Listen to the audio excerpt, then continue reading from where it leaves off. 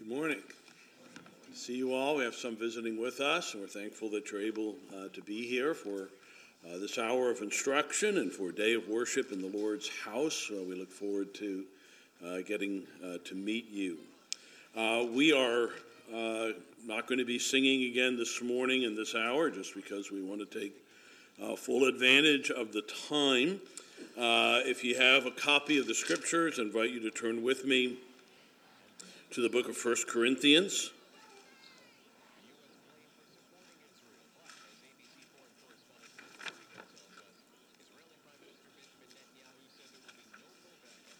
And we are looking at the subject of what it means to be a man, of masculinity. And in 1 Corinthians chapter 16, we read these words. I'm reading here out of the New King James. This would be different if you have a King James or I think the old ASV and even the English Standard Version. But here the text says, "Watch, stand fast in the faith." Our translation says, "Be brave." The original has the language, "Act like a man," or "Act like men, be strong. Let all you do be done with love." Let's pray and ask God's help as we do our time of study this morning. Our Father in heaven, thank you for your word. We thank you that we can stand upon it. We thank you that it is unchanged and unchangeable.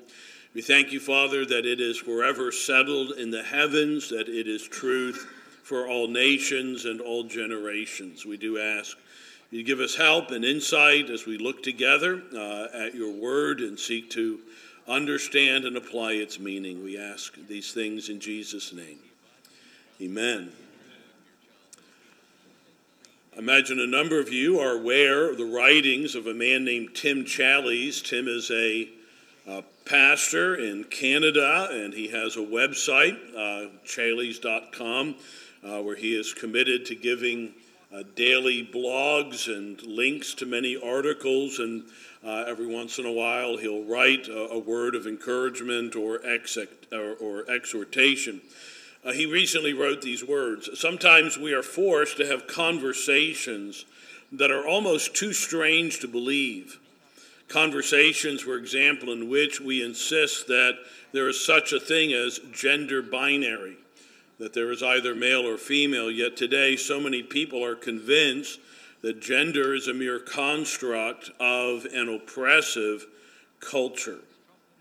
Gender," he says, "they believe is a decision we make for ourselves and not grounded in any biological reality, not to mention divine design."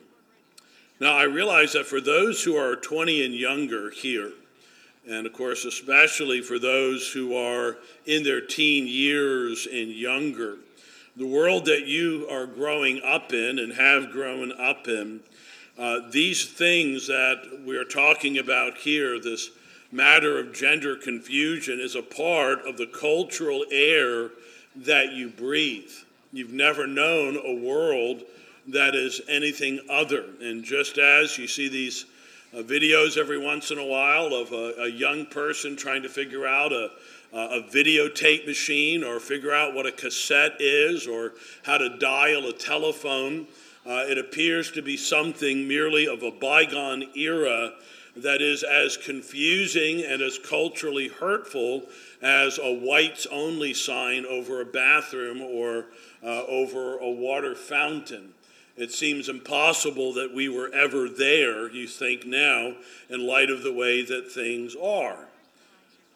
And because that is the case, we need to be able to give an answer, not just for the hope that is within us, but an answer for the things that we believe to help us as the body of Christ, but also to help us in our witness to the world.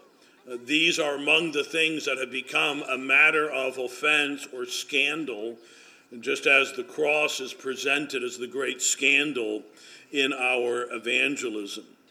Pastor Challies has brought out the declaration that humans are binary, that is, either male or female, And his assertion, and I want to assert this as well, that to deny that is a fabrication and a dangerous one. Now, I say that in contradiction to the world because what we are hearing now is that if we do declare that we believe that people are either male or female, that, we are told, is a fabrication, and that it is dangerous, it is unloving, it's deadly, even perhaps not to affirm someone in their preferred identity, and they would cite certain self-harm statistics and even suicide statistics to prove that. And we are in these series of classes trying to answer how should we then live, and that is what are our ethics as the people of God. And we are now studying this issue of sex or gender as it is commonly referred to today.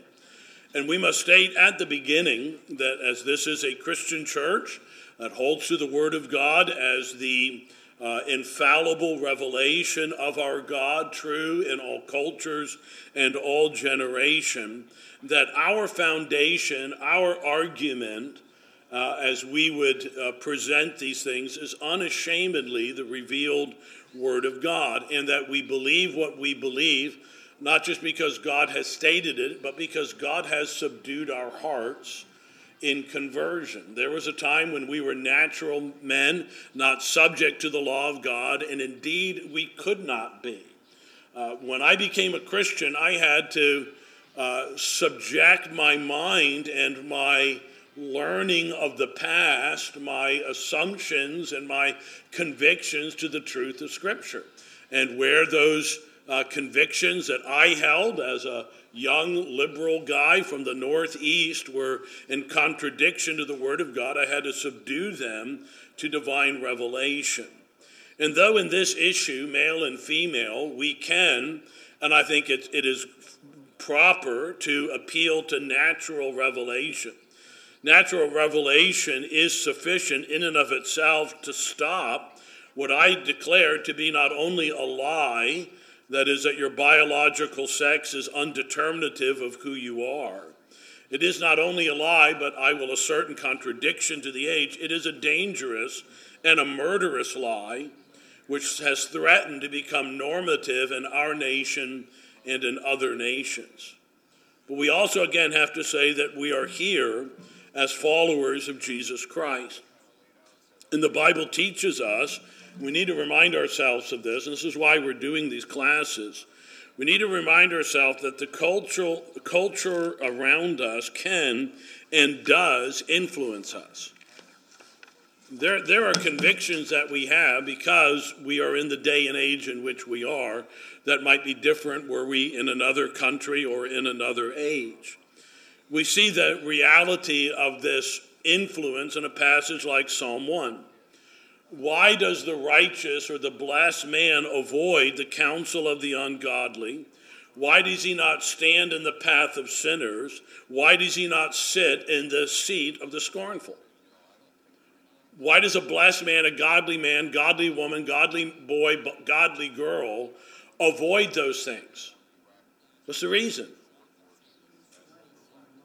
Well, it is because our delight's in the law of the Lord. But what's the problem with standing in the counsel of the ungodly and standing in the path of sinners and being in the seat of the scornful? So it might affect you? All right, that's the idea. Jesus said this in Matthew 24:12, because lawlessness will abound, the love of many will grow cold.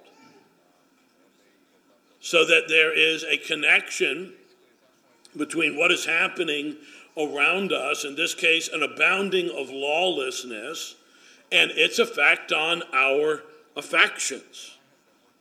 Why have mainline denominations collapsed on the secular and humanistic ideology of sex? Because of the lawlessness of the culture. And the culture of lawlessness has caused the hearts of many that perhaps once burned strong out of love and devotion to God. But what happens? Because you're in a situation where lawlessness abounds and lawfulness is not upheld and esteemed and viewed as something to strive after. It's not something that's noble. Well, the tendency then is our hearts grow cold, which is to say grow callous or grow indifferent. And that's the illustration we spoke of last time of the frog in the kettle. Another text that shows that the church must know and understand the word because of the leavening effect of culture, even upon us as the people of God. And this was referred to a moment ago, 1 Corinthians 15:33, do not be deceived.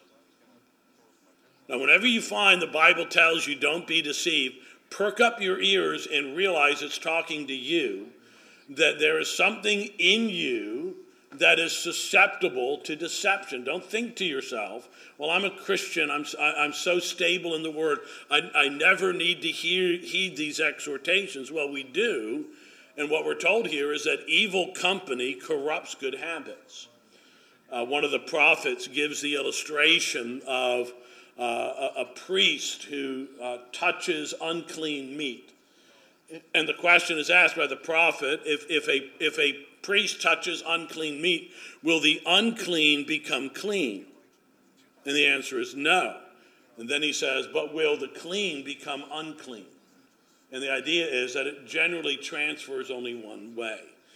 And then a text that I think is very crucial to this, just laying this as our opening foundation. Again, Titus chapter 1. I'm going to begin at verse 10. Now he's talking about the reason why churches need elders. So what do elders primarily do? They teach and preach the word of God, right? And because we are who we are, we need regular contact with God's word in the context and community of the church. This is Paul's argument to Titus. There are churches in Crete, but they needed elders in all of those churches. And so he says this is one of his reasons why elders have to be qualified, why they need to be trained in sound doctrine. Verse 10, for there are many insubordinate. Now that wouldn't be a problem if they didn't affect people in the church. But they do affect and infect. Both idle talkers and deceivers, especially those of the circumcision, whose mouths must be stopped, who subvert whole households, teaching things which they ought not for the sake of dishonest gain. Now, there's a whole lot we could say about that I'm going to have to pass. One of them, a prophet of their own, said, Cretans are always liars, evil beasts, lazy gluttons. That is to say, there are sins that mark culture. Now, you would have enjoyed this or been interested by this. When I was in Brazil teaching pastoral theology, we parked here for a moment, and I asked my Brazilian friends, what are the perceived sins of America? When you think about Americans are always, what are, so that was very interesting to get an outside perspective. Then I asked them, evaluate yourselves. If you're preaching this and you said Brazilians tend to be, etc., and I won't get into that, so not to offend our Brazilians.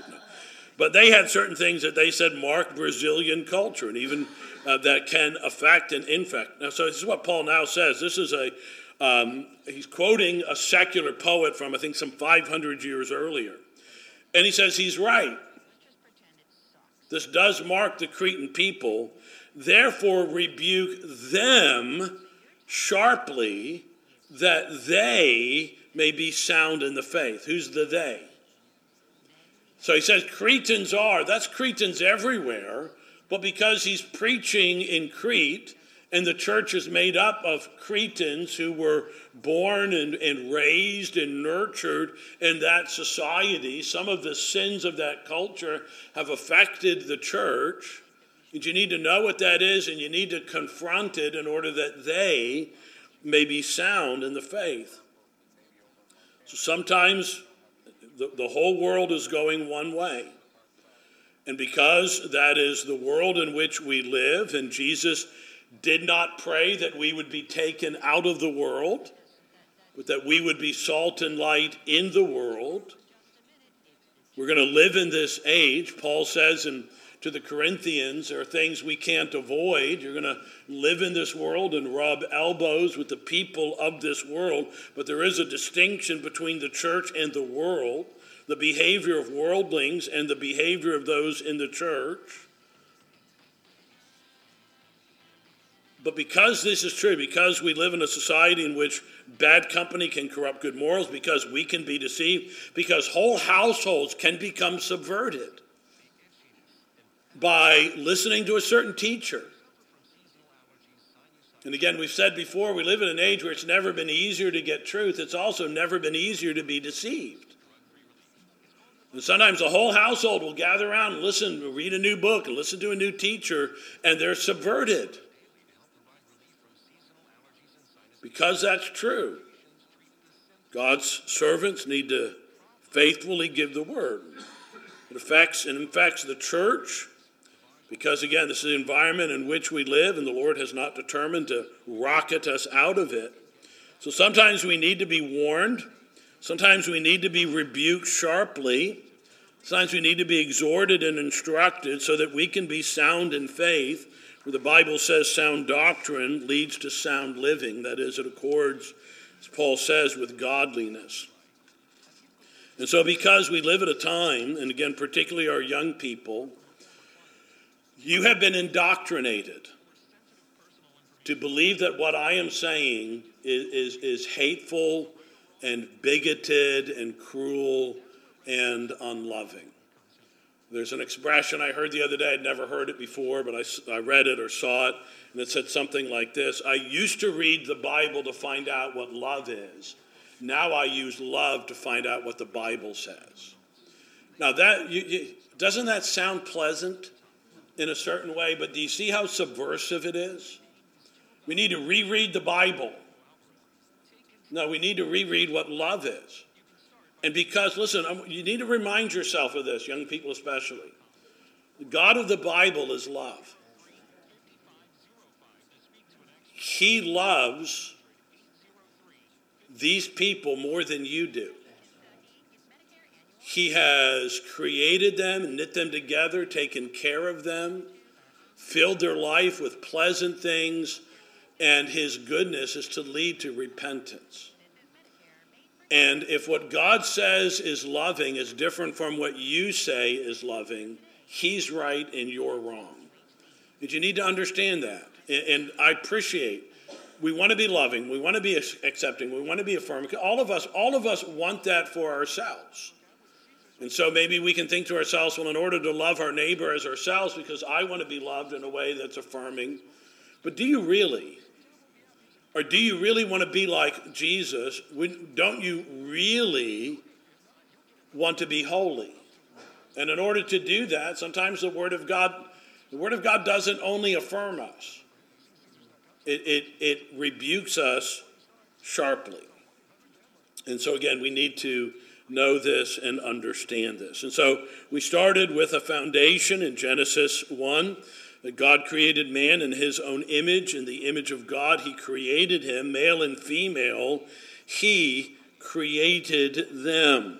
And we had noted that though the Bible speaks most often generically, that is, in its exhortations, it doesn't say, now this is for you if you're living in this country or living in that country, if you're rich, this, if you're poor, if you're middle class, if you're white, if you're black, if you're this, if you're that, if you're male or female. Loving God, loving your neighbor, keeping the Lord's day, not committing adultery, those are universals to all people and all ages. But there are times when the Bible addresses us in our role and in our function, and sometimes that the Bible addresses us in our sexual identity. And by our sexual identity, I mean male or female. And so we ended last time by beginning to look at 1 Corinthians 16:13. In the King James it says, watch ye, stand fast in the faith, quit you like men. Now that's not an expression we use. quit you like men, but it means act like men. That's the rendering of the English Standard Version, and it is a good translation. It is taken from a word. I won't bother to pronounce it. I could give it to you if you're interested in the original. But it takes the word andros, or on air, as its root, which is male as opposed to female. There's a generic anthropos, mankind. We sometimes, when we speak of, sometimes we use it generically. All men are created equal. We mean male and female in that, not just biological males. But here he is saying, live like a man, act like a man, show yourself to be a man. And it's interesting that in the context, and I think this is interesting, in that context where the exhortations around it are, be watchful, stand firm in the faith, and be strong, that you can understand why in its application, where somebody says, well, I'm going to apply it more generally as a translator, that the idea of bravery or courage could come. You can see that in the context, right? Why that would be. Now, we noted that in this case, it is taking what is a primary masculine quality and applying it generically. For the expression there is given to the entirety of the church. But we do need to ask the question that as a primary quality, are there things that we can say are in keeping with one acting like a man or being a man? And so what I want to do is I want to break this down into several categories for us. Some of these are matters of exclusivity of manhood. Some of them are matters of primary dispositional manhood. It doesn't mean that a woman would never act like this or isn't exhorted, just as bravery or times when women are called to. But let's consider together, first of all, what we'll put here as the physical. So as we break this down, what does it mean to be a man? Well, part of that's physical. And today that begins to be visible in the womb. So you'll go to a doctor, and at some point, the doctor, at least now, at least in Kentucky, I don't know what they do in California, the doctor will say, do you want to know what he is? Or they are. Do you want to know what they are? And it is fascinating, this is by way of aside, it's fascinating that at this time of gender confusion, that we have begun as a society to revel in gender reveal parties. And the gender reveal party, in case you don't know, is some wonderful, sometimes explosive representation of one of two colors. Blue or pink. I don't know when and all that got to be the case, that men were determined that they're blue and girls or boys are blue and girls are pink. You understand it to some degree in our society, but kind of universally that's the case. But there is the physical. Males are males down to their chromosomes and cells. Every cell in your body has a sexual identifying marker. So, male anatomy, primary male hormones. Again, every cell of a male is male. This is, here I am arguing to some degree secularly, logically, and scientifically. But you need to understand this. And I read a trans person, as they would identify it. They'd gone through the surgery. They were striving to live according to this new identity. But they said, in a moment of very emotional honesty, I know that when I die and the flesh has been stripped away, that anybody who digs up my body and does any study of my bones or what is left will know that I was born a man. They will know it. No matter what I did on the outside, my biology screams that I am a man. One person has said biology is a stubborn thing. When the Lord Jesus resurrects the bodies of people that have been surgically altered, he will not raise them according to their identity, but his identity. He will raise them in accordance with how he made them in the womb. And again, I want to say, we're going to get into some of this later in another study to come. There are some for whom I feel a tremendous amount of pity and sorrow in their brokenness. Please don't, I am not here trying to punch anybody in the face other than with truth, and I hope with love to help them. So again, biologically, men are men, and again, almost all will concede this part. I mean, they will say, yes, I understand biologically I am this way. They are noted by their sexual organ. They are noted by their chromosomal makeup called XY. The Bible acknowledges this in ways that are subtle and blatant, things that are just a part of masculinity and of being a man. Again, sometimes this is subtle, this idea of biology. He had this many sons and this many daughters. Well, how do you know? Because of their primary sexual organ. That's how you knew. It's a boy or that is a girl.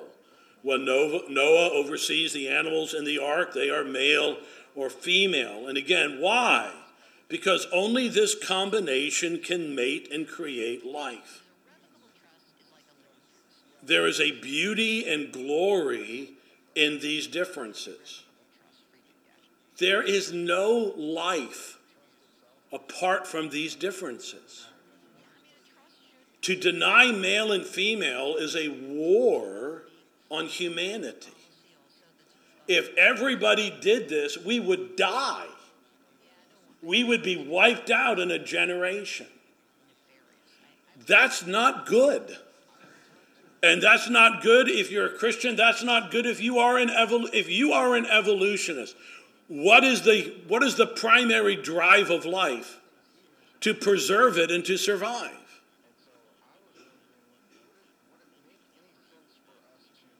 Sometimes the Bible focuses on the physical.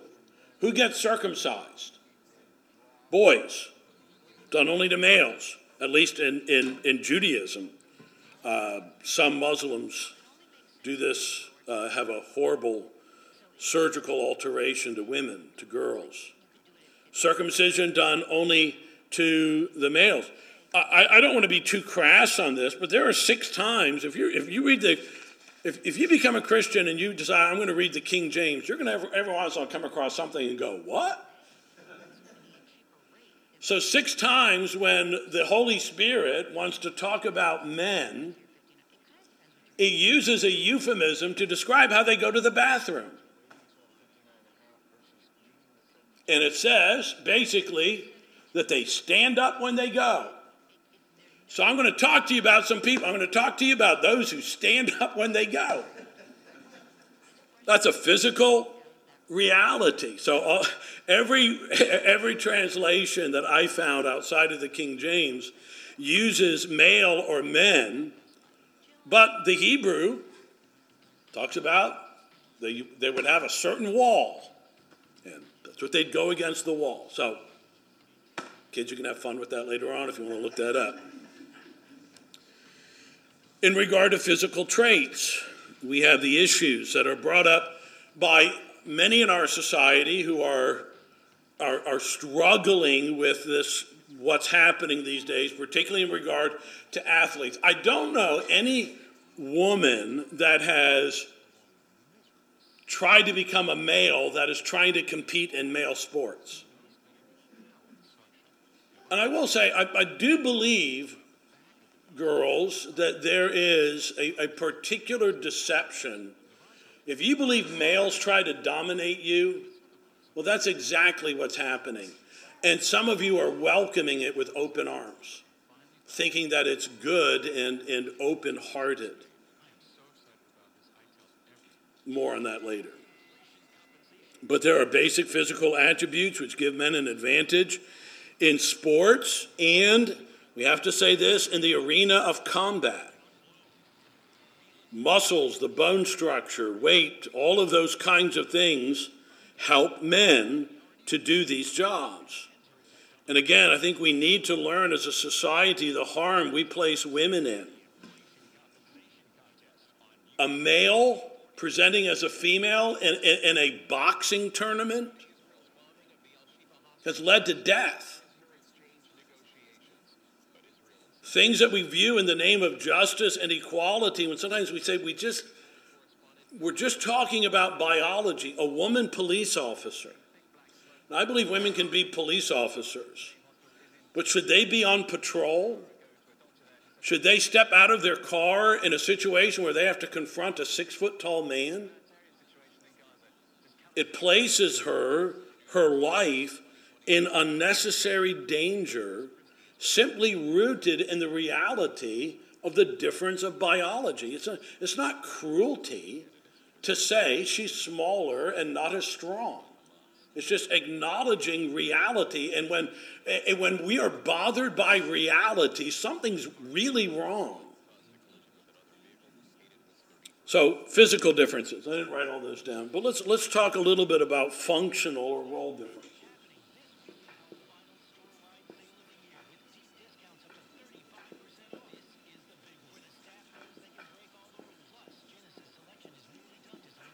Function or roles.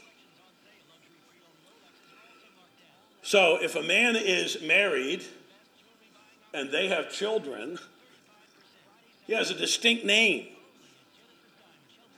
He's a husband. He's not just a married person.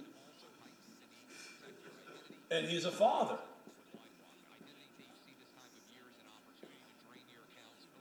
Does the Bible address both these things? So where does the Bible address some of these things? All right, so Ephesians 5 and Ephesians 6 as primary texts. What's the book of Proverbs primarily? Who's it primarily written by? It's written by a father. It's a father interacting. Now, does that mean a mother doesn't give laws and mother doesn't give commandments? No, because Proverbs talks about that and warns sons, especially sons. It's primarily a book to fathers to sons. Again, because I had daughters, 3 daughters to start with, it was always interesting in family devotions to go through Proverbs and always kind of like say, well, I'm going to say this, my daughter, or listen to me, my daughters. But it's a father to son dynamic that makes the book of Proverbs distinct in a way that hadn't been written generically as parents to children. So some of the warning passages and things like Proverbs 5 and 6 would be different were they written generically than written to men. Are there commands given to fathers that are not explicitly given to mothers? Are there duties in the home?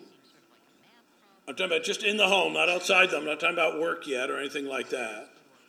But in the home that you see as primarily father, and in some cases, I want to be very careful how I say this, but I think mothers would recognize this as well. It's better when dad does it. Are there things you can think of? What? Discipline. Is there a difference? Josh, are you willing to talk for him? Are you willing to say? Was there a difference when your mother exhorted you than when your father exhorted you? 100%. All right, great. We didn't plan that. I was willing to get whatever he brought. Was there a difference when he applied discipline? Yeah. All right. Were you more afraid of your father's discipline. All right. Okay. And this is as gentle a man as you could have. All right. All right. Are there exhortations given to men as husbands that are not just generic marriage counsel? Are there things a husband is to do that is a propriety of the fact that they are biologically male? What are some things?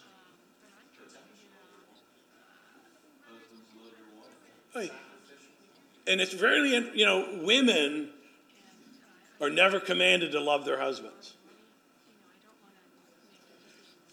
No, it's not, I said commanded to. Older women can teach younger women to love their husbands, to have a certain kind of relationship with their husbands. But as far as a divine exhortation, it's husbands to wives. It's interesting.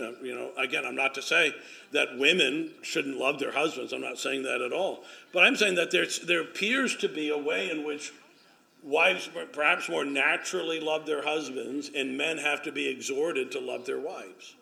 And a particular way in which they need to be exhorted to love their wives. There are even commands of affection. Read again the book of Proverbs. Of a husband to his wife, in a way that is not given. Again, were a woman to write Proverbs to her daughter, that I would almost love to see that. I almost wish there was such a thing, because it'd be very interesting to say, even in regard to, because men are exhorted not to be sexually promiscuous, not to go after other women, not to have their eyes or their hands on other women. Those are things given to a male as a male. So again, commands given to men as men that are not generic marriage commands. Turn in your Bible to 1 Thessalonians 2. This is a fascinating passage because this is going to talk about, this is primary role and function. We're going to see in a moment it's not necessarily exclusive, but there are primary differences between how a father fathers and how a mother mothers. We all tend to know this, but the Bible does acknowledge it. So fascinatingly, in the context, this is the context of ministry. And Paul's going to say, there were aspects of my ministry that were motherly, and aspects of my ministry that were fatherly. So listen to how he says it. 1 Thessalonians 2, verse 7, but we were gentle among you, just as a nursing mother cherishes her own children. Now, Paul was plenty masculine, and he was not afraid to say that there are aspects of my ministry that were matronly. I was very gentle and tender with you. I came alongside you, some of you, I came alongside you with a gentleness that brought up the way your mother loved you when she nursed you. So it's not wrong for a man sometimes to say, but he is saying that is a primary characteristic of mothers.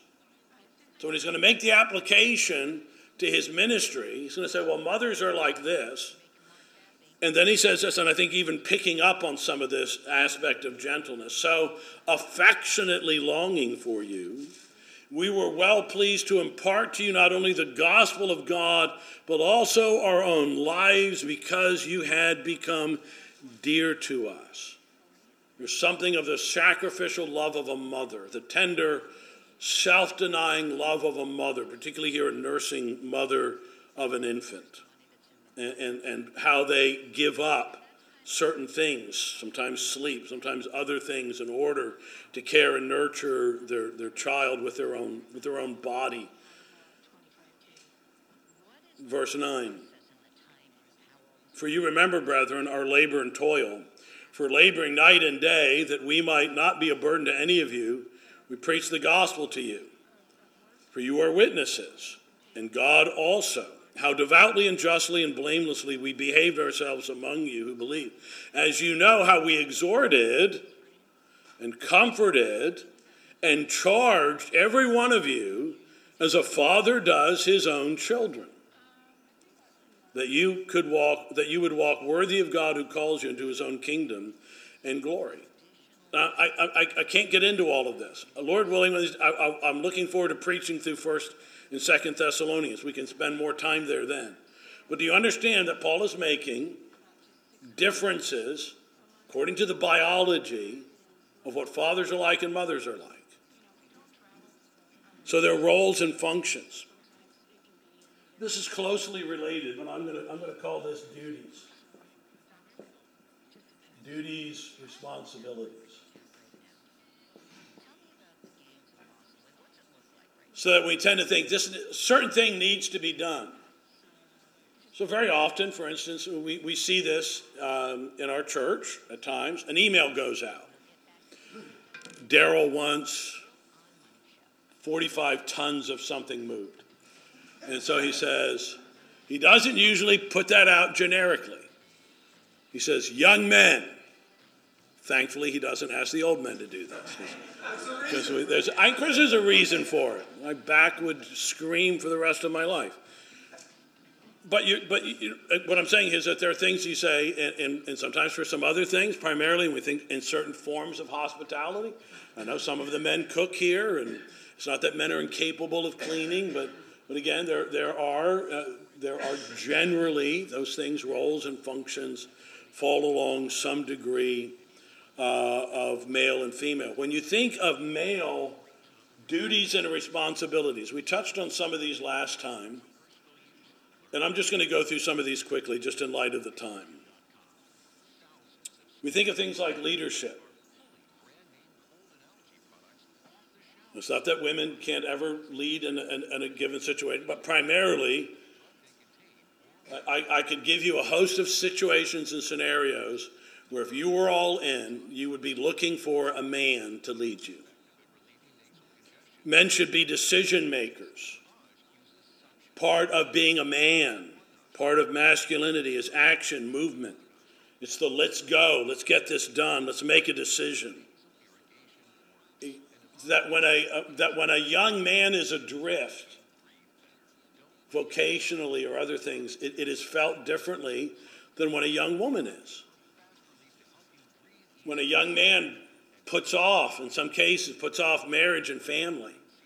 And you say, hey, it's time to say to a man in a way you don't say to a girl. It's time to grow up. It's time to take responsibility. It's time to make decisions. That we are paralyzed sometimes with fear in making decisions when sometimes it is ours to do. Provision and protection. The language of 1 Timothy 5 and verse 8, if anyone does not provide for his own, and especially those of his household, he has denied the faith and is worse than an unbeliever.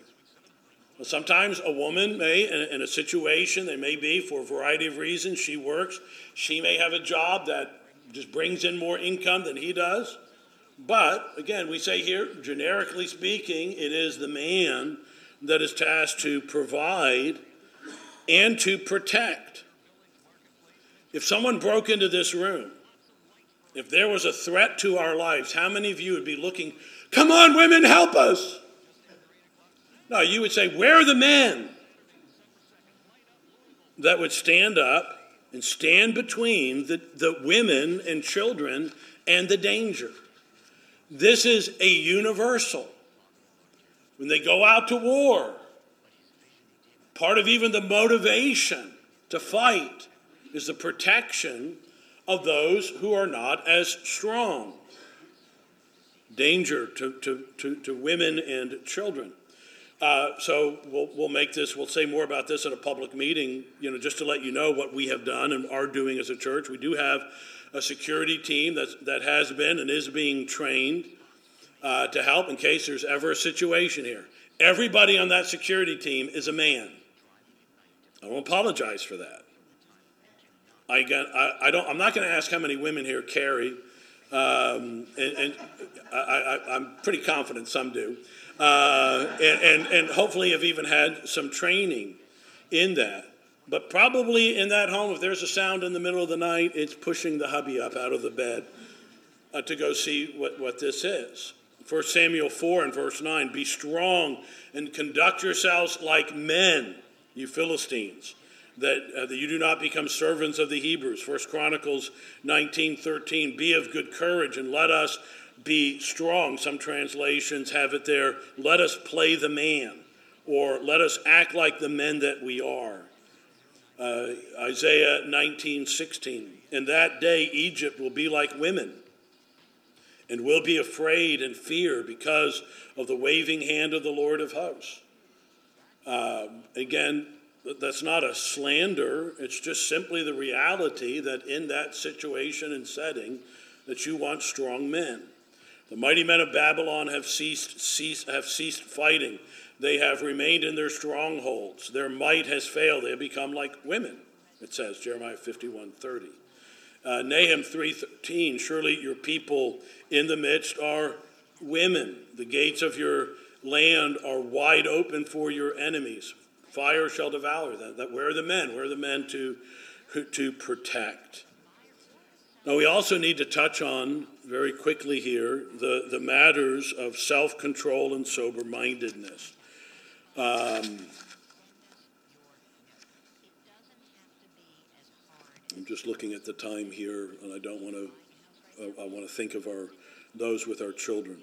So I think I need to wrap here, and that we'll come back and finish this up. Again, part of the blessing of this is that there's no real timetable. We can take a year if we want to, or 2 years, and get through all of this. We don't have to say we have to finish all of these classes in this amount of time. Well, let's pray. And again, let's help that God would help us to think according to his word. God's word sometimes hurts, and God's word offends, it wounds, but it also binds up. It is the way of truth, the way of love, the way of sanity. So let's pray. Father, we do thank you for this time to be together and to consider the truths of your word. We pray that you'd help us to live out your design in a way that glorifies and honors you.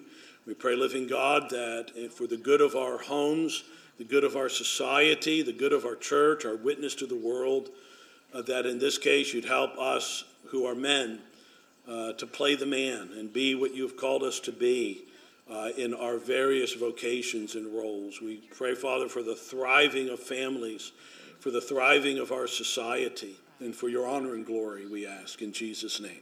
Amen.